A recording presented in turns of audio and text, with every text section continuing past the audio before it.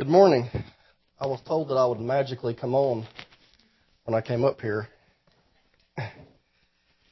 Well, I'm thankful to be here in Newland. I am the associate pastor of Faith Presbyterian Church, which I live just 40 minutes down the road. So other than probably McDowell County, this is the closest church to our church. So I definitely am thankful that I had the opportunity to come up here and meet you folks. I was told that I brought the gloom and the rain this morning, so I apologize for that. I have a melancholy kind of personality, so I actually kind of like rain. Some of you might think that's strange, but I apologize for this big water bottle. Sometimes my throat messes up and I have to have something to drink. I thought this pulpit was down far enough I might be able to hide it, but I don't think that's going to happen. Okay, enough chit-chat. If you will, please turn your Bibles to James chapter 1. We're going to be looking at the first 4 verses. For those of you who do not know, James is the half-brother of Jesus. We don't know exactly when James came to the faith, but we do know that he was called to be an apostle.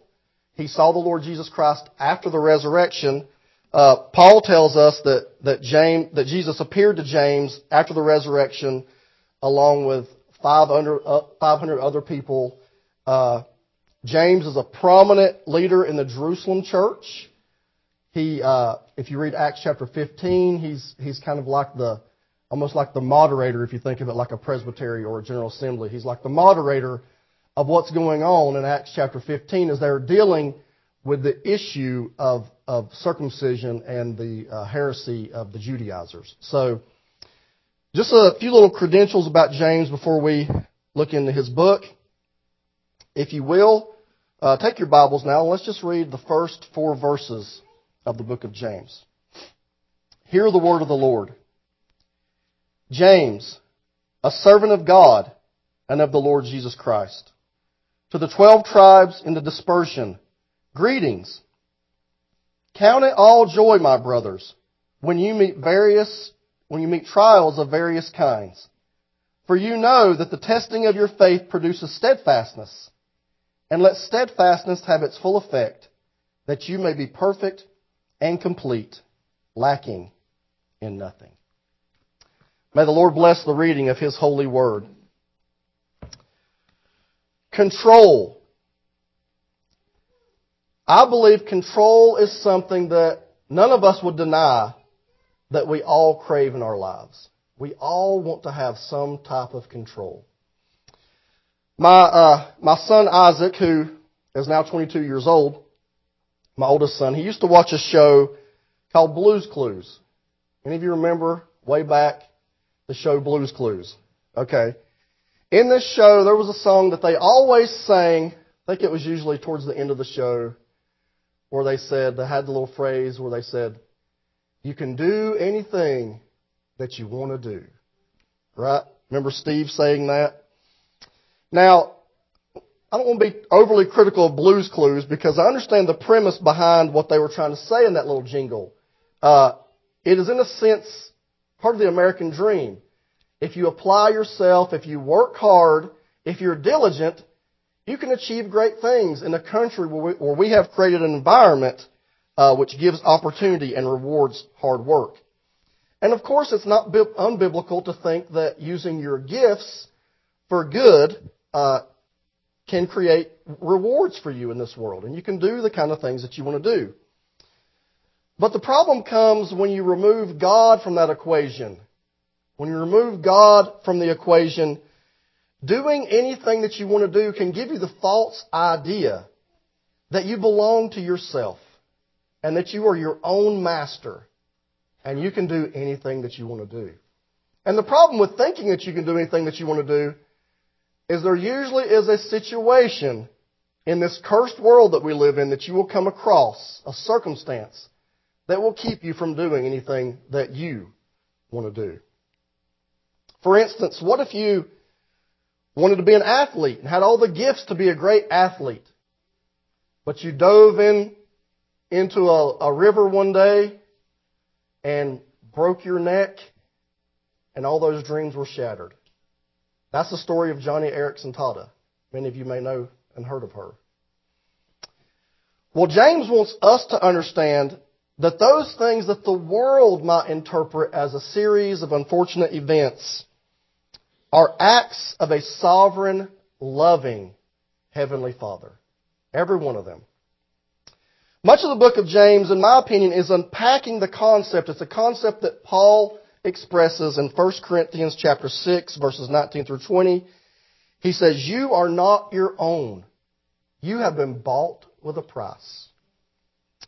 In the introduction to this book in James, James immediately exposes his view of human control, of his control of his own life, when he expresses the fact that he is a servant of the Lord Jesus Christ. It's the first thing he says. I am a servant of the Lord Jesus Christ. Now, the word servant is the word doulos in Greek. You don't have to know Greek, just bringing it up casually. Literally, that word means slave. So usually when you see the word servant, our modern translations like to soften that a little bit, and I can understand why. But just know that that word servant usually means slave. You were a slave.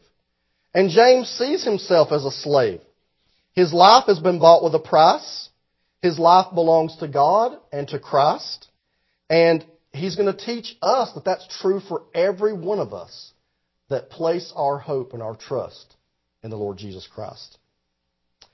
Now, James wants to teach his first century audience, this is a group of people who were scattered all throughout the Roman Empire, this same truth that they are owned by their God. They belong to their God. And he's going to start by addressing the difficult topic of trials. And that's what we're going to talk about from the book of James. If you look at your bulletin, I believe that the outline is in there.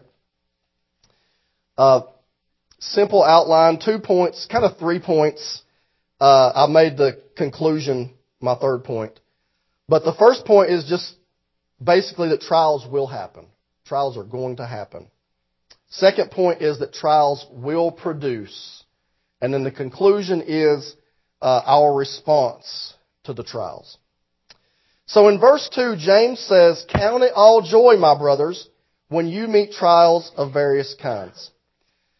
We must first notice what James does not say here. James does not say, if you meet a trial. He says, when you meet a trial. It's going to happen. The fact that trials will happen to every Christian, this is not an indictment on your faith. This isn't a criticism of your Christian walk. It is, as James will explain, the fact that trials do happen, it is actually an opportunity for your faith to grow, for it to be strengthened. Now, there are some who teach that if you suffer, it's because of your lack of faith. It's always because of your lack of faith, or it's always because of some secret sin that you're hiding that you won't repent of. This is actually, if you're familiar with the book of Job, this is the fallacy that Job's friends end up committing. Now, at first they show up and they do the right thing. They're silent. And they just sit with him. And they're just with him in his pain. But eventually they start theologizing and they start explaining to Job that there's something that you've done God is punishing you for. And by the time you get to the end of Job, you see God basically telling all those men that they need to be silent. Now, he also tells Job the same thing, but he doesn't tell those men that they were right, that Job had done some secret sin, and that's why he is being punished. Now, that's not to say that trials are always separated from sin. We're going to see even later on, as you read through the book of James, you'll see that James does allude to the fact that trials can come from sins. And he even encourages you to seek repentance, even go to the elders and ask for prayer, have them lay hands on you and anoint you. But for right now, at the beginning of the book, he just wants you to simply understand that all Christians suffer. We all face trials. So if you are suffering, if you are undergoing a trial, it's fine to search your heart. It's fine to ask the Lord, have I committed a sin? Is there a sin that I'm not even aware of? That's fine. Look for those things. Repent of those things. But don't think that just because you're going through an ongoing trial, something that doesn't seem to be going away, almost like a thorn in the flesh that Paul dealt with, don't think that God expects you to go through some type of emotional penance in order for Him to remove His angry hand. James wants you to understand that God is there with you in your trial. He is sovereign over your trial. But He's not there for the purpose of punishment. He's there for the purpose of producing. God wants to produce something in you. Now, we're going to talk about producing in just a little bit. But first, I want to talk about this phrase, trials of various kinds. Now, I think the vagueness of this phrase is very purposeful on the part of James. James doesn't want you to think that there is a specific category of trial that comes from the hand of God and one type of trial that's just coincidence. You know, the laws of nature just naturally make things happen. Murphy's Law. You ever heard of Murphy's Law? If something bad's going to happen, it will happen. James doesn't want you to have those categories in your mind as a believer. He wants you to see God moving in all of your circumstances. And Paul Tripp says it this way. He says, you cannot separate your Savior from your trials. And this means all of your trials, from the everyday trials to the life-shattering and life-stopping trials. All of your trials are connected to your Savior. A trial could be acquiring a life-threatening disease. I saw someone in the bulletin who's going through chemotherapy. I heard somebody mention who's having to take a shot once a month to clear up nodules in the throat. Those are major trials. Those are life-changing trials. A trial could be the daily struggle of controlling your anger. Maybe the traffic's not as bad up here in Newland, but in Morganton, I'm always struggling with my anger. I guess as I get older, traffic just becomes more frustrating for me. I don't know. Become an ornery in my old age. Or a trial could be the daily grind of just dealing with a strong-willed toddler. You ever had to deal with a strong-willed toddler? Hear an amen on that side, yeah. So, those are various trials. All of them are trials that come from the hand of God. And our Master has purpose in all trials, both great and small.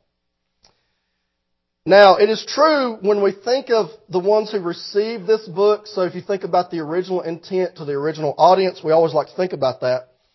These people were facing terrible persecution from the Roman Empire. Eventually, they're going to be thrown to lions.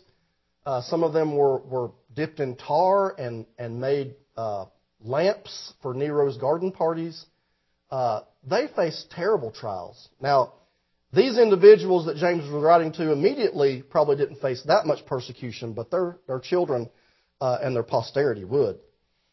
However, as you work through the letter of James, James seems more concerned not with the great persecution type of trials, but he's more concerned about how they affect the inside and how the trials that you are facing in your heart as these external things work in on you.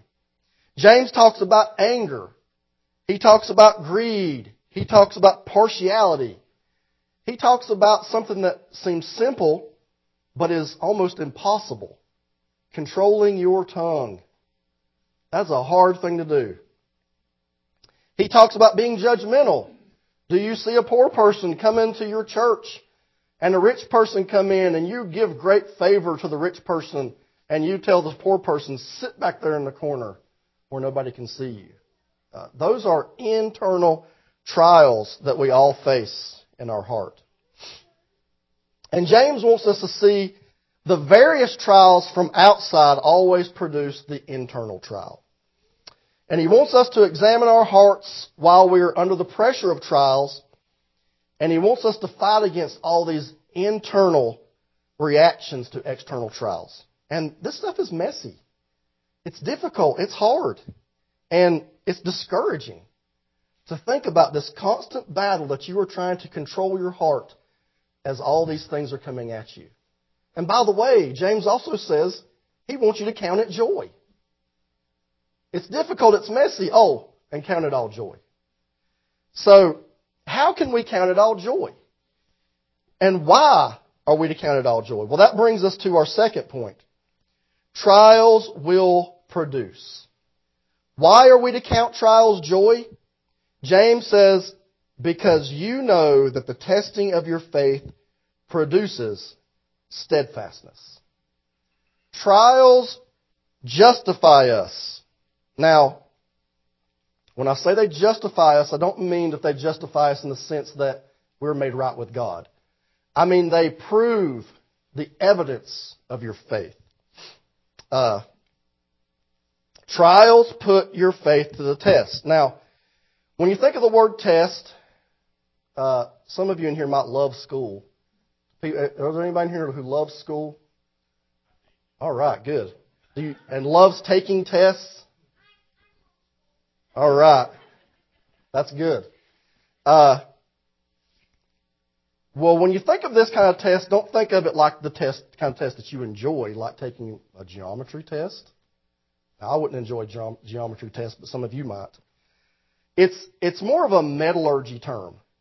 And when he says test, he's talking about the way that you test metals, the way that you create metals. Metal comes from ore in the earth. There's probably lots of good ore in these mountains around here. Ore contains impurities.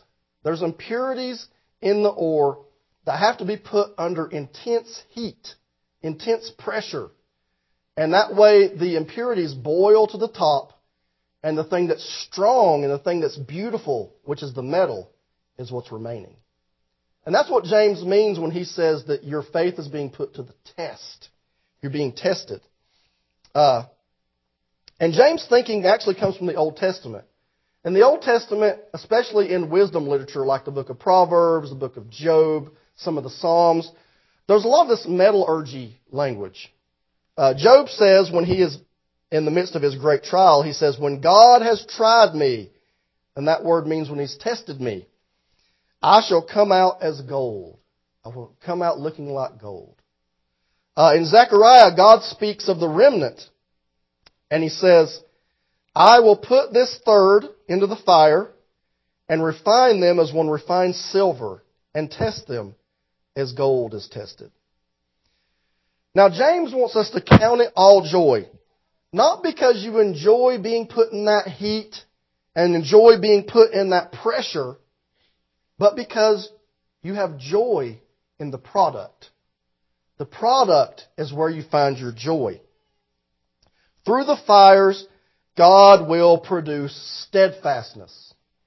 And we need that steadfastness. The Greek word for steadfastness, again, is the word hupomone. The word can be translated perseverance or endurance. I like the concept, this is the way it can be translated too, is fortitude. There's a fortitude to it, a capacity to be resolute in a certain course. And for us, it's the course of following Jesus.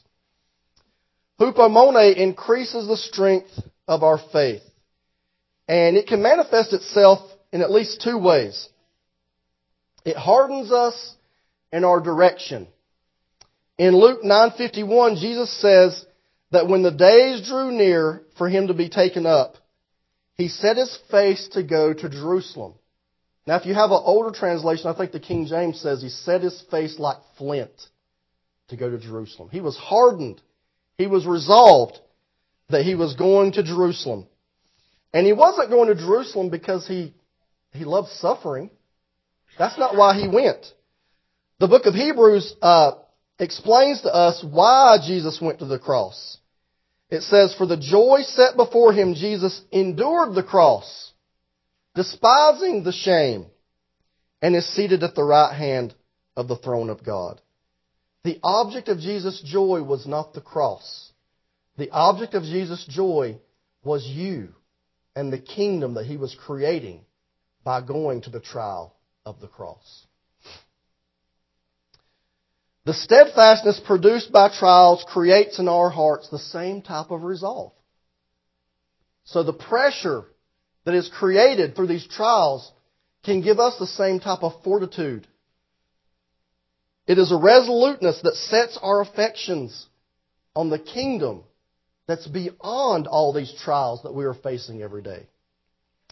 This resoluteness reveals to our blind eyes that the ideal kingdom, we all in our hearts desire an ideal kingdom.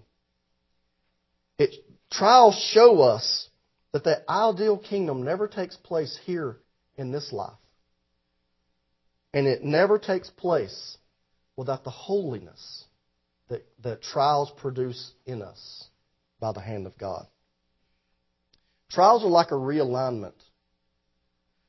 They realign our hearts by making this world less desirable. And they make us more dependent. Those of you who have been through a hard trial, you know that you become more dependent upon the King of the kingdom than you've ever been. Steadfastness also opens up our eyes to God's purposes.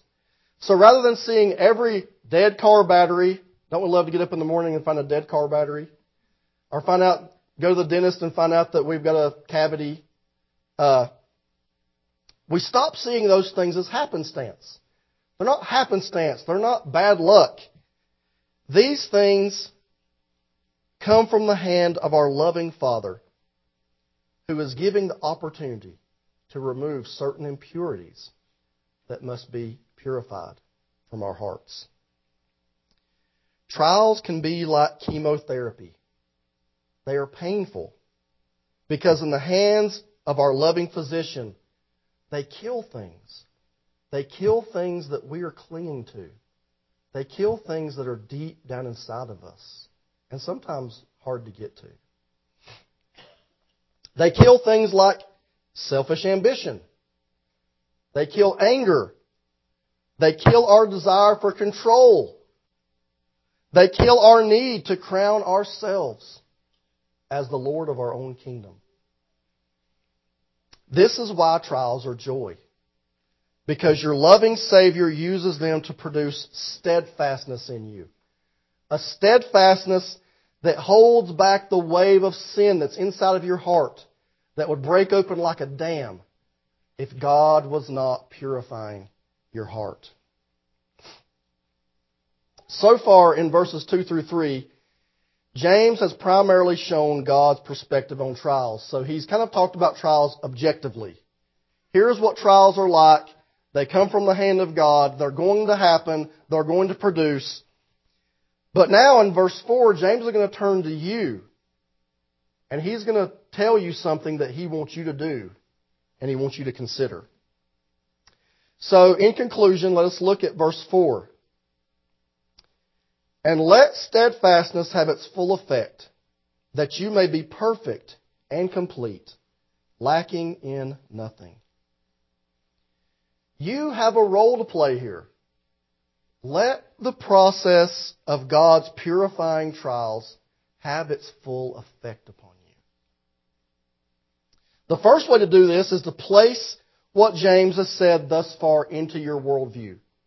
So just in your mind, accept the fact that trials will come and accept the truth that they're going to produce something in you.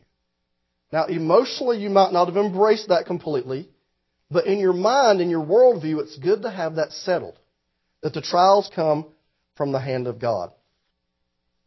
Examine your heart during your trials and ask God to show you impurities that need to be sanctified.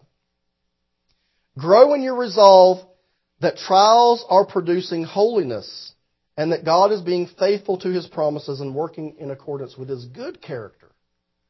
There's always a danger in trials. There's always a temptation in our hearts to judge and question the good character of God. So you have to prepare yourself beforehand to know and understand that trials are coming from a good God. Never separate your Savior from your suffering. God does not callously place you into the fire. He does not do it with apathy. He does not do it as a capricious God who has no relationship with you and just sees you as an object. Jesus has been in the fire. Remember the story of the men who were thrown into the furnace and there was a fourth person in there? Jesus was in the fire with them.